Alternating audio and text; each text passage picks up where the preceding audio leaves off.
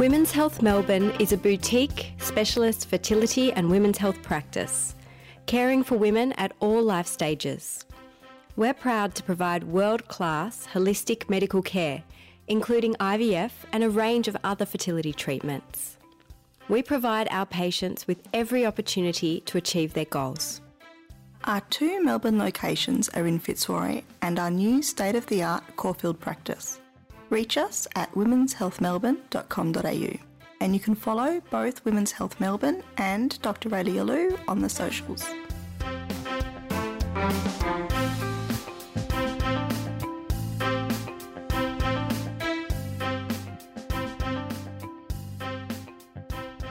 Welcome to Knocked Up, the podcast about getting pregnant. Although today, not pregnant, maybe something that's stopping us from getting pregnant. Endometriosis. Welcome, Dr. Rayleigh Alou from Women's Health Melbourne. Hi. So, first question, and I have to say this is a topic that's been requested by our audience, is endometriosis. So it's something people have definitely heard of, and some people have, but no one really knows what it is. So first question, what is endometriosis? Endometriosis is a condition that stumped doctors for a long time. It's a condition within the female pelvis where there are areas that develop into scar tissue or inflammatory kind of nodules or ulcers, and the tissue is responsive to hormones of the menstrual cycle. So these are areas that look like endometrium, which is why it's called endometriosis. What's endometrium? Endometrium is the name of the tissue that lines the uterus, and it's a really important tissue for fertility because when we get pregnant, an embryo implants into the endometrium. It's like the kind of lush carpet-like lining of the inner uterus where the embryo first sticks. So this is like the cushiony jam area. Okay, that's endometrium? That's the endometrium. So, yeah, it's like a cushion and it's basically the tissue forms the interface between the embryo and the mother. And the embryo has to first adhere, so stick to the endometrium, and then it has to invade the endometrium and form its placenta, or cells that are destined to be a placenta. So it's kind of forming that barrier that's a kind of two-way communication barrier between the mother and the baby. But in endometriosis, there are tissues that are like the endometrium. The endometrium is made of different tissues. The cells have glands within them and blood vessels within them and stromal tissue, which is like connective tissue within the endometrium. But in endometriosis, there's tissue that's outside of the uterus where we're not meant to have this kind of tissue. Mm-hmm. And there's areas around the pelvis that act like the endometrium. And we all know that when women have periods every month, the endometrium, when it reaches the end of its monthly cycle, sheds and bleeds. So is that a period? A period is shedding endometrium? Yeah, so the endometrium has layers, and there's the basal layer, which we never shed, and that's where the stem cells come that regenerate the endometrium every month. But the top layers, they shed. So either you get pregnant and this fresh, luscious endometrium accepts an invading embryo, and that's a medical term, but an implanting embryo. Yeah. Or the endometrium doesn't receive an embryo signal that you're pregnant, and you have a period and kind of the whole cycle begins anew, and a new fresh kind of receptive endometrium then grows in case you get pregnant with your next ovulation. Meanwhile, around the pelvis, if you have endometriosis, in response to the same hormonal changes that bring on your period, these little inappropriate areas of endometrial-like cells cause bleeding and inflammation, and it's like an angry reaction around the pelvis. So this is outside of the uterus. Cells that are like endometrium are growing in spaces they're not meant to grow, and that's what is sore? Yeah, so sometimes it is. Sometimes it causes pain, but not always. And is the pain associated with periods, or could it be any time? So when people do experience pain with endometriosis, because it is related to those hormonal changes, it does tend to happen either around ovulation, just before a period's about to come, or during the first couple of days of your period. So to sum up what is endometriosis, it is when the lining of the uterus, cells like that, grow outside the uterus. Not everyone has endometriosis. Does the majority have endometriosis? No, it's about 10 to 12% of Australian women who are eventually diagnosed with endometriosis.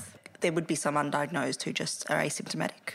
Yeah, and sometimes they are symptomatic in that it might be somebody has mild endometriosis and it takes them a little bit longer to get pregnant than other people, but they may still get pregnant. And they may never know that they've got endometriosis, and that's what was causing the delay in getting pregnant. Yeah, and just like any condition that affects fertility, in some situations where a woman has really, really bad endometriosis, really severe endometriosis, that may be, in that case, the main problem stopping someone getting pregnant.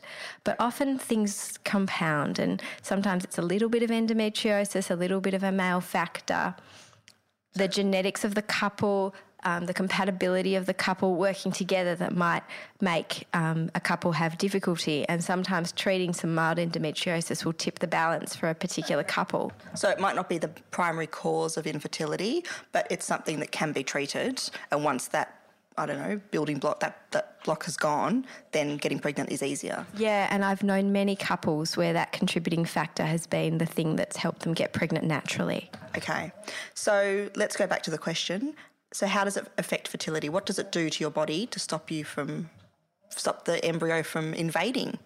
So in mild forms of endometriosis, where the anatomy of the pelvis itself is generally okay and the fallopian tubes are working, but there are spots around the pelvis called peritoneum or peritoneal endometriosis. In those kind of situations, it's those spots letting off inflammatory chemicals that are toxic to egg and sperm and to embryos that can be the problem.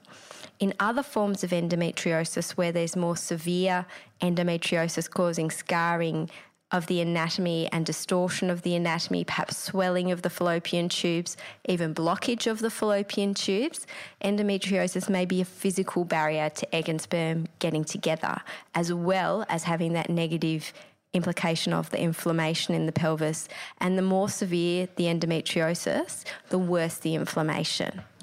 Okay, and so the inflammation, what does that look like?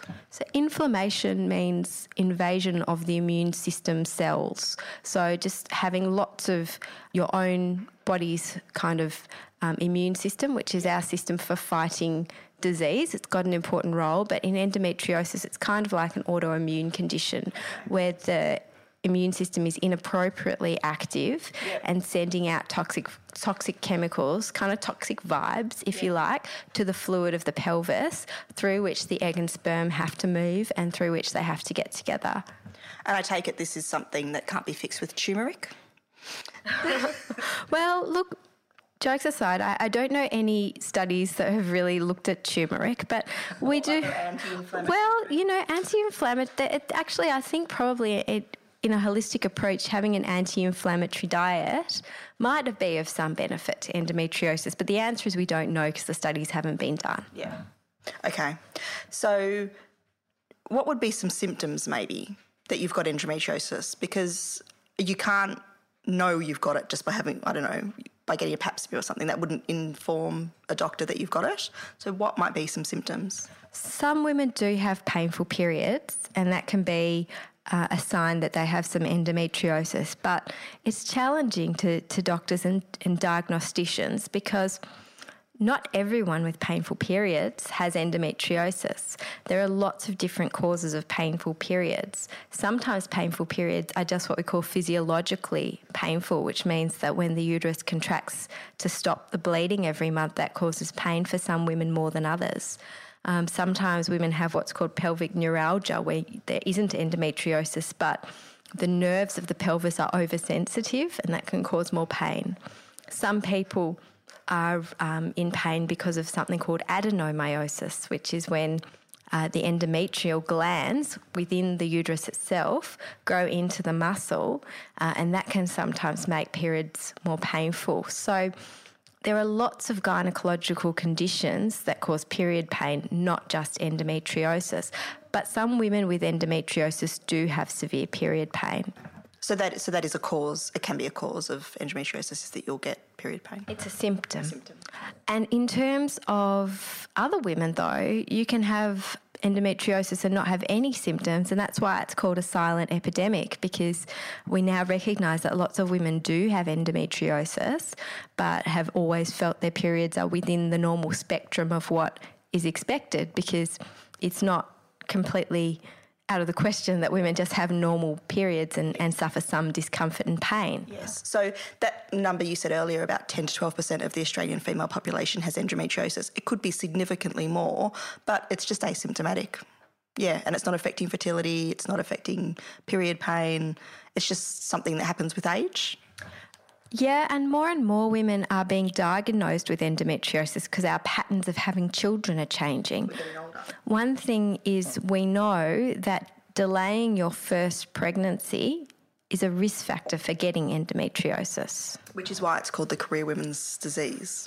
Yeah.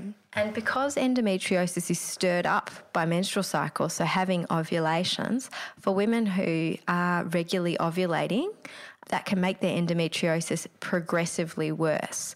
A lot of women discover that they might have some endometriosis when they start trying for a baby and they stop something like the pill that they might have been taking for a very long time. And then they notice over subsequent months that their periods are getting more and more painful. Not necessarily heavier, but often periods do get a little bit heavier after you stop the pill just because they're artificially quite light on the pill. But that's not really related to endometriosis. But periods that get more and more painful cycle after cycle, that can be a sign that endometriosis is waking up, stirring up, and getting worse. Okay. So why does this happen? Why do we get it?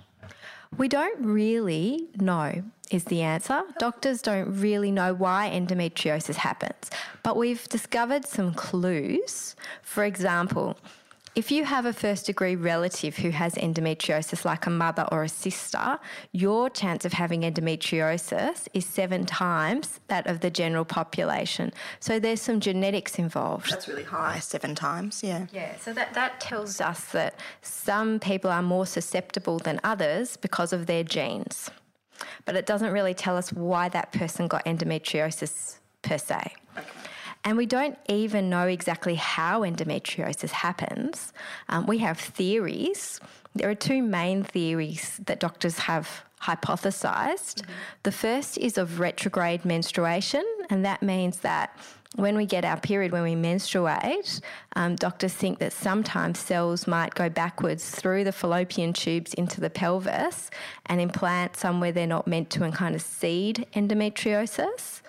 Not everyone agrees that that's how it's caused. Okay. There's another theory which is called the theory of coelomic metaplasia, which is the theory that cells from around the pelvis, before they have kind of like become set in their ways and differentiated into eventual cell types that they're going to become, kind of go the wrong direction down the pathway of what they're meant to do and become like cells of endometriosis.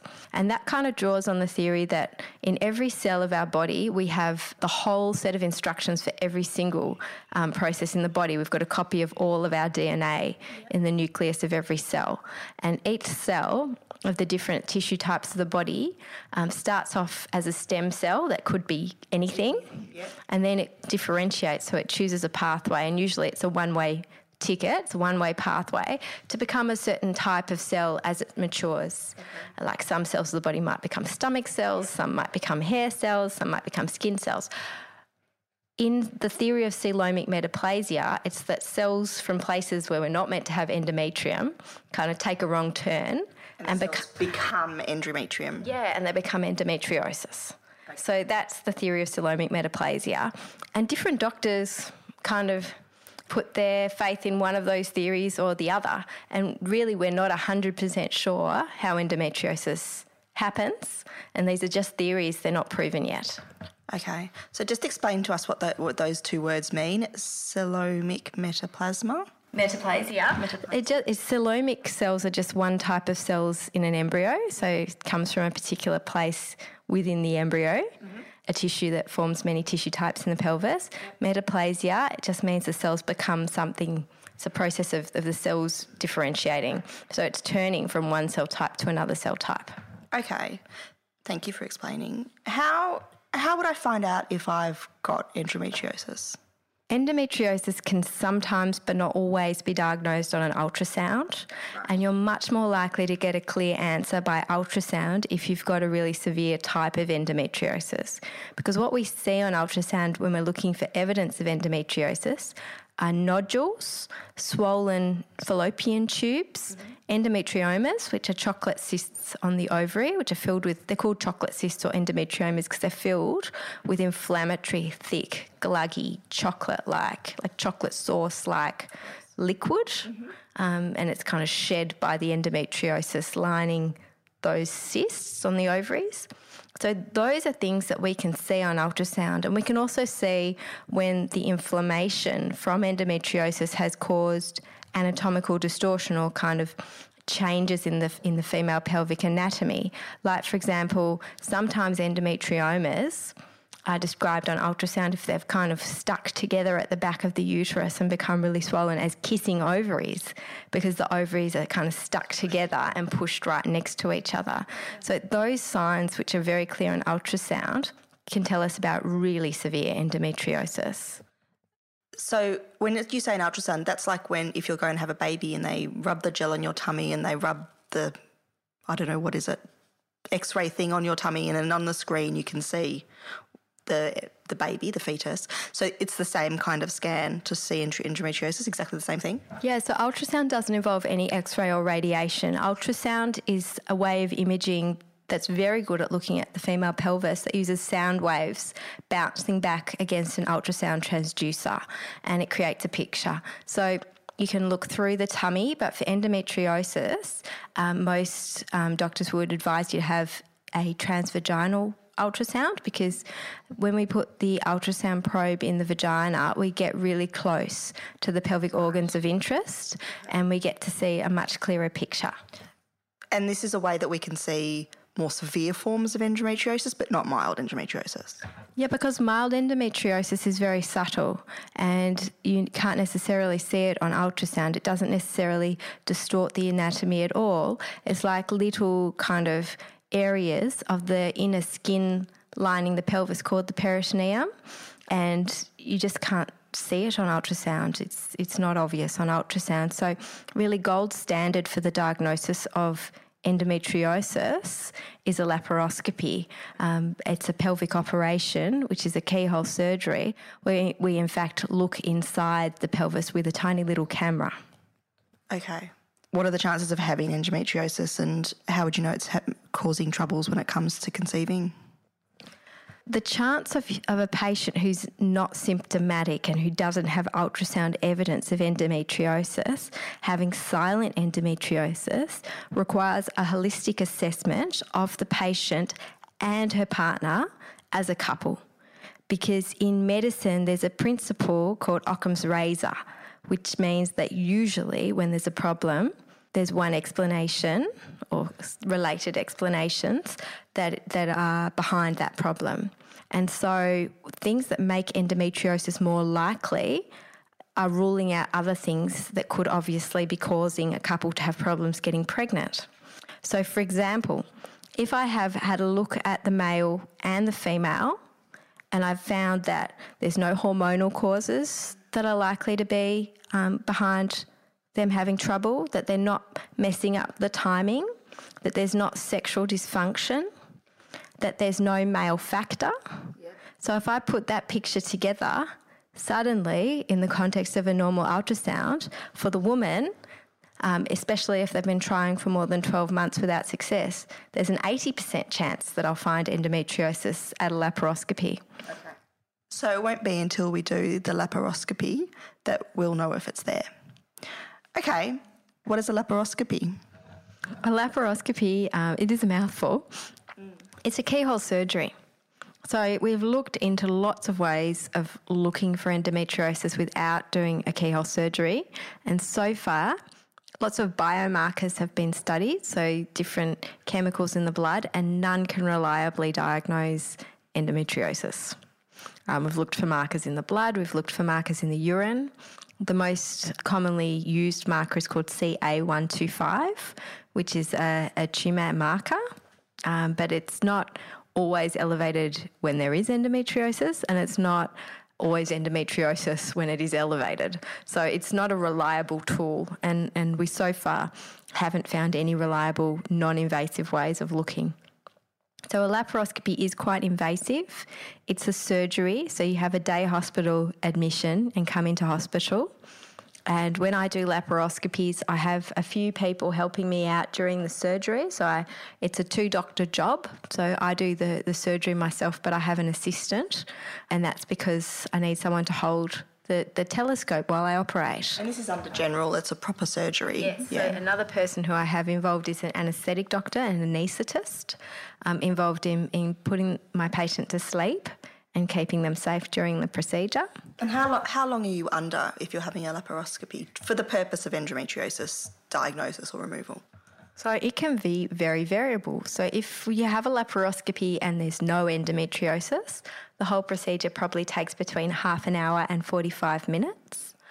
When you have a laparoscopy and there is endometriosis, it very much depends on how much endometriosis there's there, what kind of treatment we want to do, and what organs are affected by the endometriosis. Right, okay, so then you've found some. Yeah, so it can take, for example, for mild endometriosis, maybe kind of an hour. Yep. For moderate endometriosis, 1 to 2 hours. For really severe endometriosis, and generally you know about this beforehand and you've planned for it because the ultrasound generally gives you clues about that, it's visible, it can take, over 2.5, 3 hours to do a single laparoscopy, sometimes even longer. And what is the procedure? So you're under general anaesthetic, you've gone in, you've seen it, or you already knew it was there because it's been diagnosed previously by ultrasound. What's the process of removing it? Is that what you're doing? You're removing the endometriosis? Yeah, so when we have a patient who is a suspect for endometriosis, so we're worried that they might have it but we're not sure, so we do what's called a diagnostic laparoscopy, which means having a look inside the pelvis to either confirm or deny that there's endometriosis there. If the diagnostic laparoscopy doesn't find endometriosis, then basically what we do is we still try and optimise pelvic factors to improve that patient's fertility. So I'll have a look inside the uterus with a telescope at the same time. That's called a hysteroscopy. I'll give the fallopian tubes a very good flush, and I'll have a look around the pelvis for other pathology like little cysts on the fallopian tubes and things like that by removing I can improve a patient's fertility. So I think that's probably worth mentioning that when someone is under, for the purpose of endometriosis, there are a few other things you can do that can improve fertility whilst you're in there cleaning out. Yeah, so basically a diagnostic laparoscopy is a surgical manoeuvre for the purpose of optimising natural fertility in every way possible. If I find endometriosis, it then becomes an operative laparoscopy. So suddenly we've done the diagnostic bit and there's endometriosis that's there. You're not going to come out and then go back into surgery a few weeks later. You're going to do it while you're under. That's right. And so you're going to remove it. Yeah, so we do our best to remove every aspect of endometriosis. How do you remove it? There's different ways that it can be done, but usually what I do is I use little kind of instruments that are very fine, very delicate, very precise, and I either excise the endometriosis, so I cut it out gently, or I ablate it, which means I gently burn the area of endometriosis and remove it that way. You can use laser. There are other ways to do it. But basically, in broad categories, there's excision and ablation.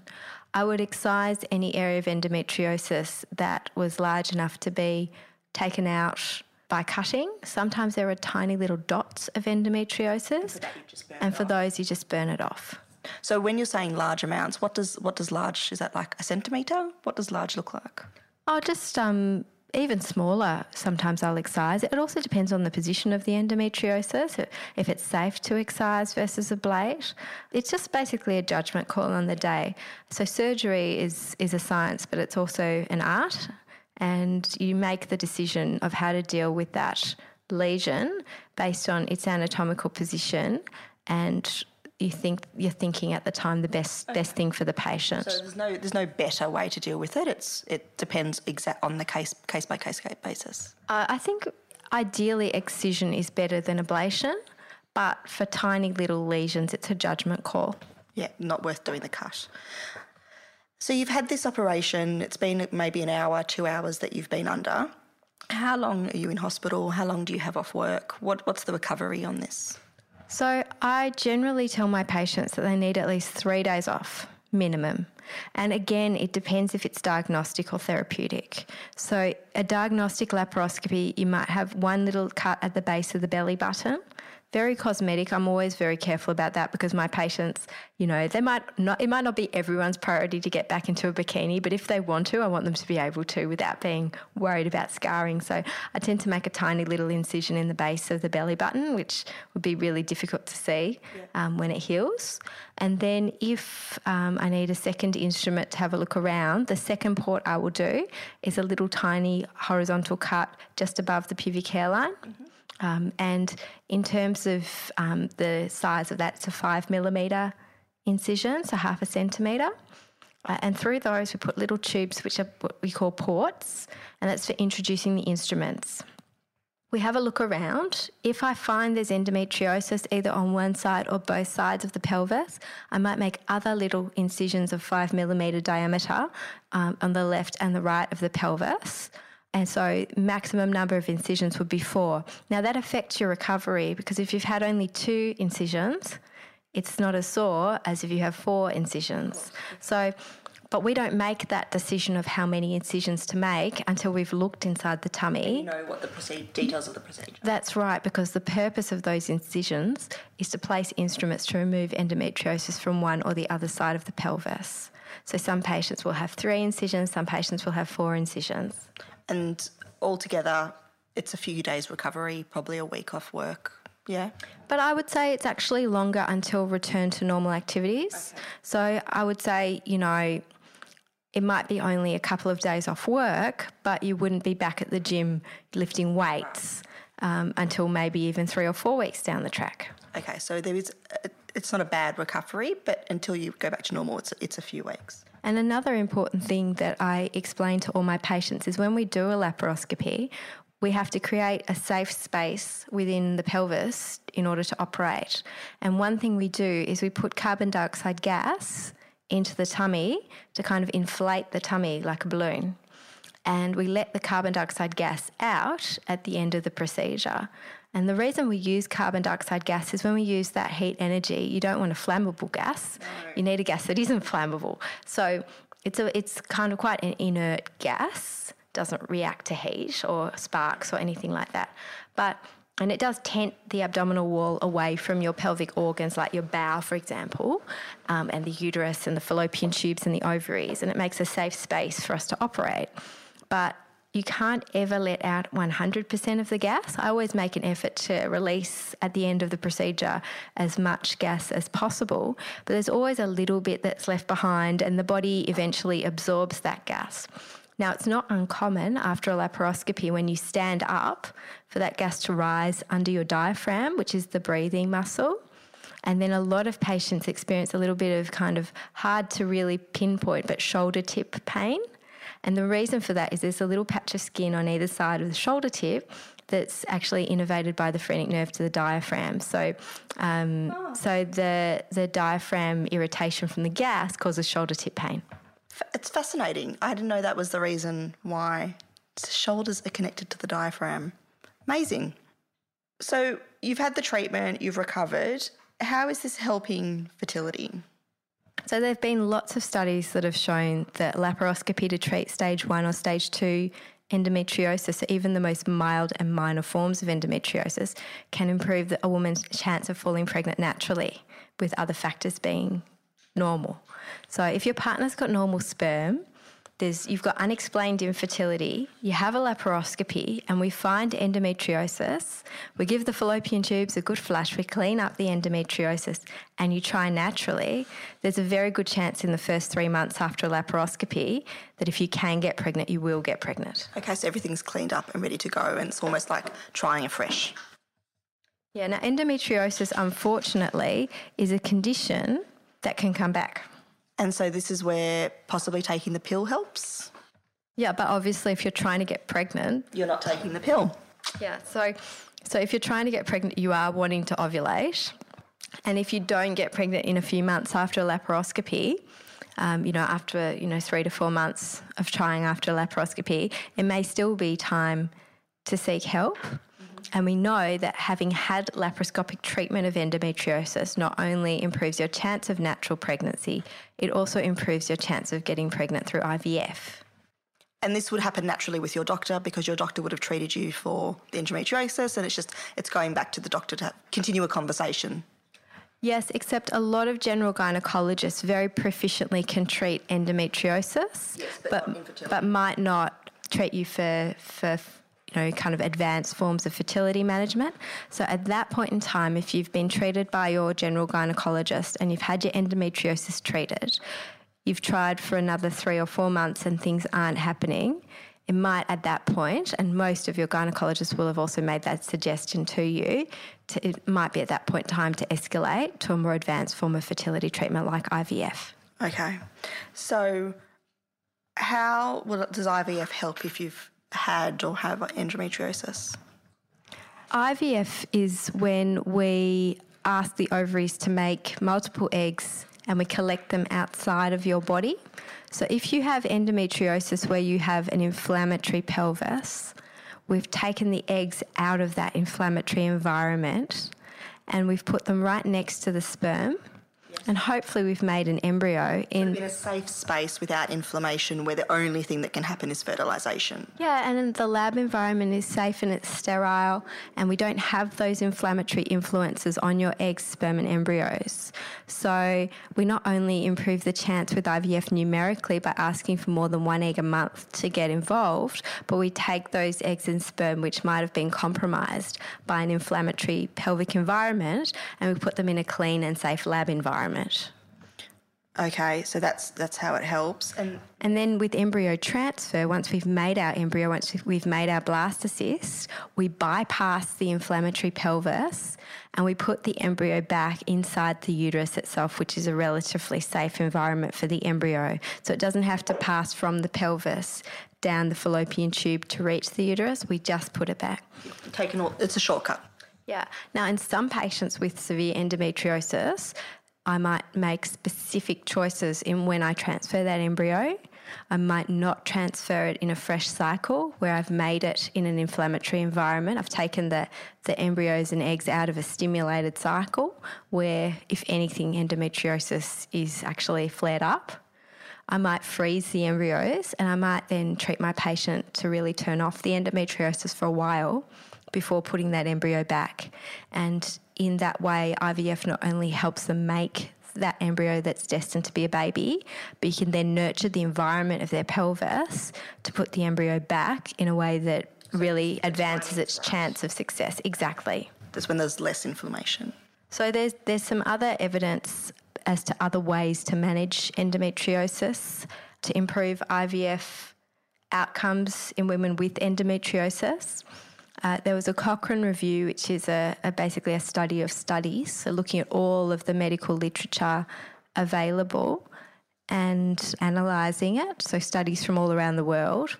And we found through that analysis that when you turn off the body's hormones for a while, called an ultra-long down regulation, that actually is a medical management of endometriosis. It kind of switches off the hormonal drive to the endometriosis.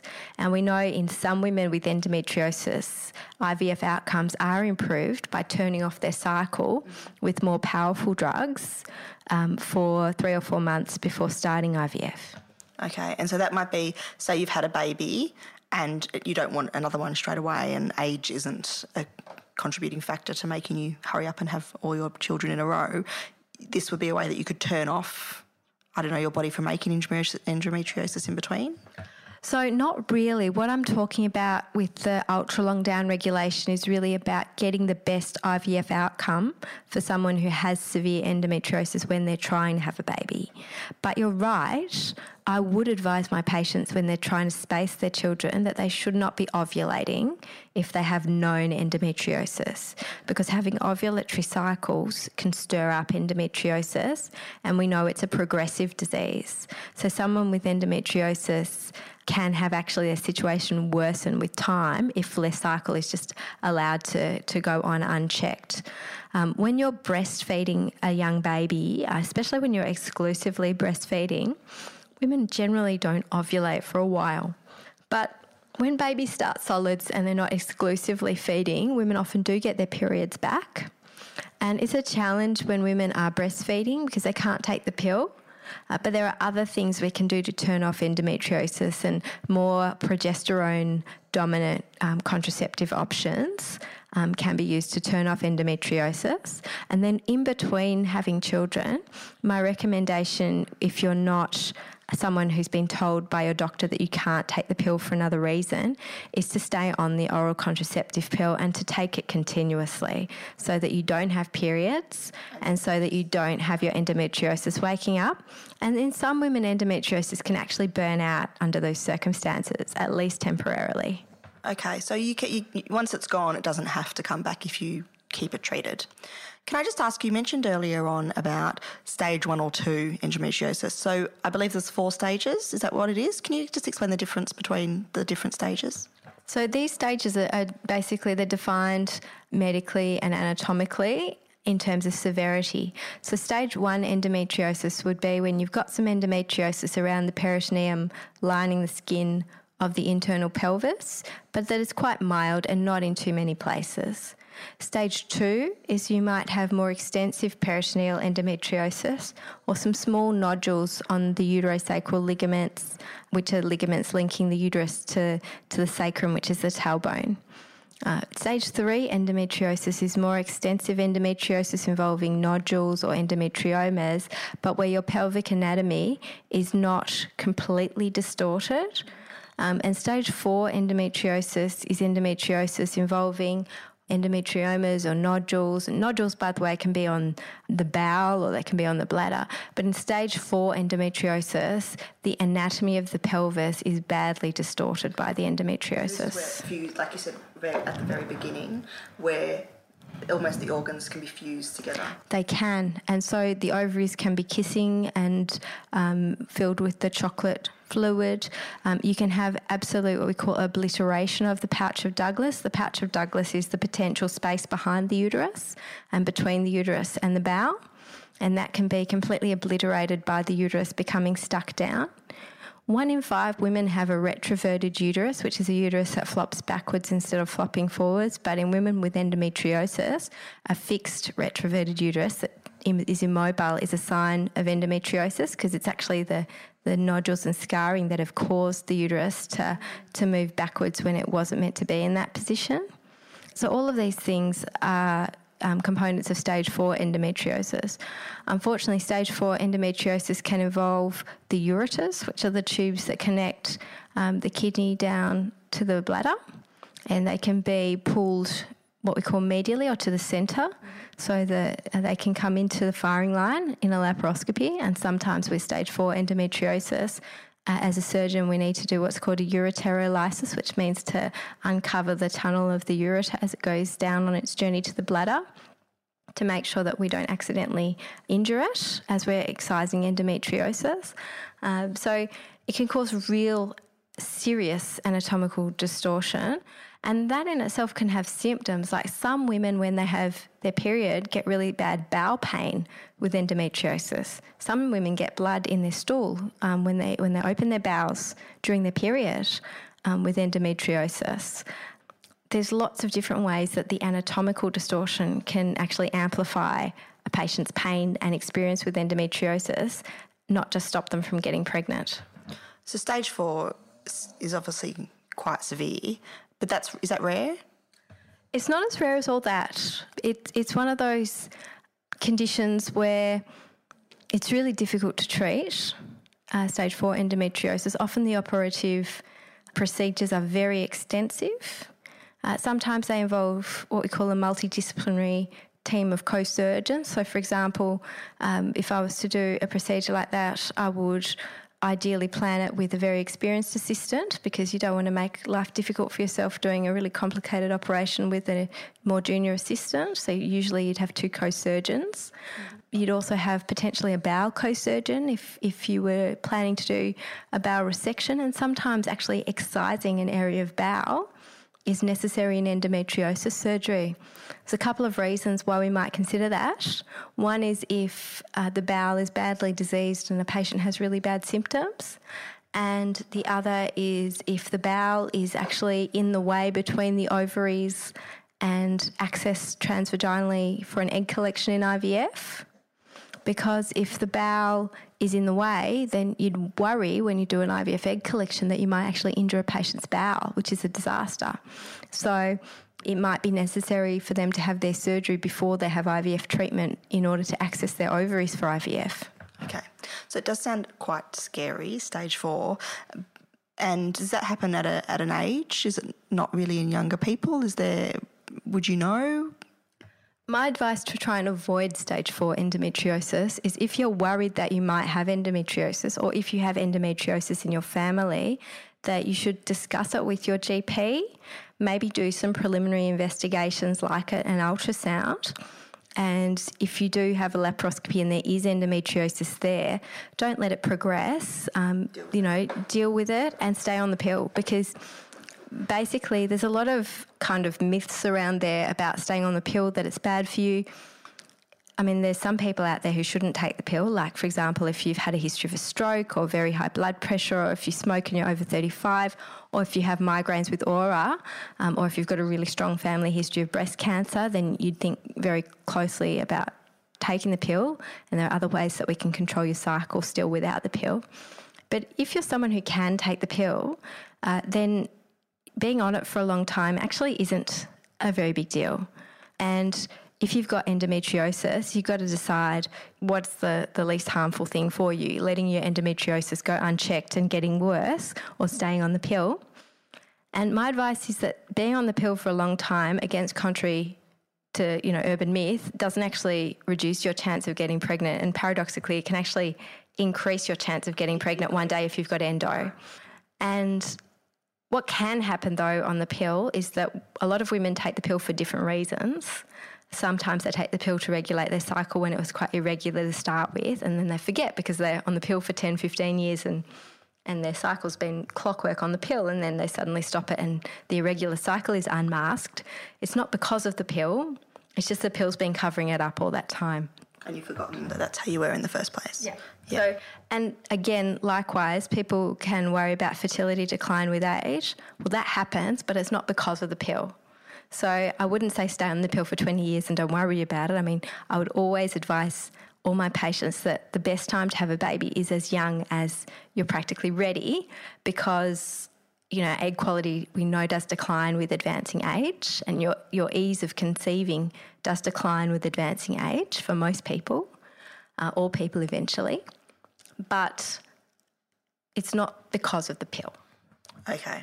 So if you do think you might have it, and that would be because you've got severe period pain, it can be, if it's severe, it will be easily diagnosed by a sonogram.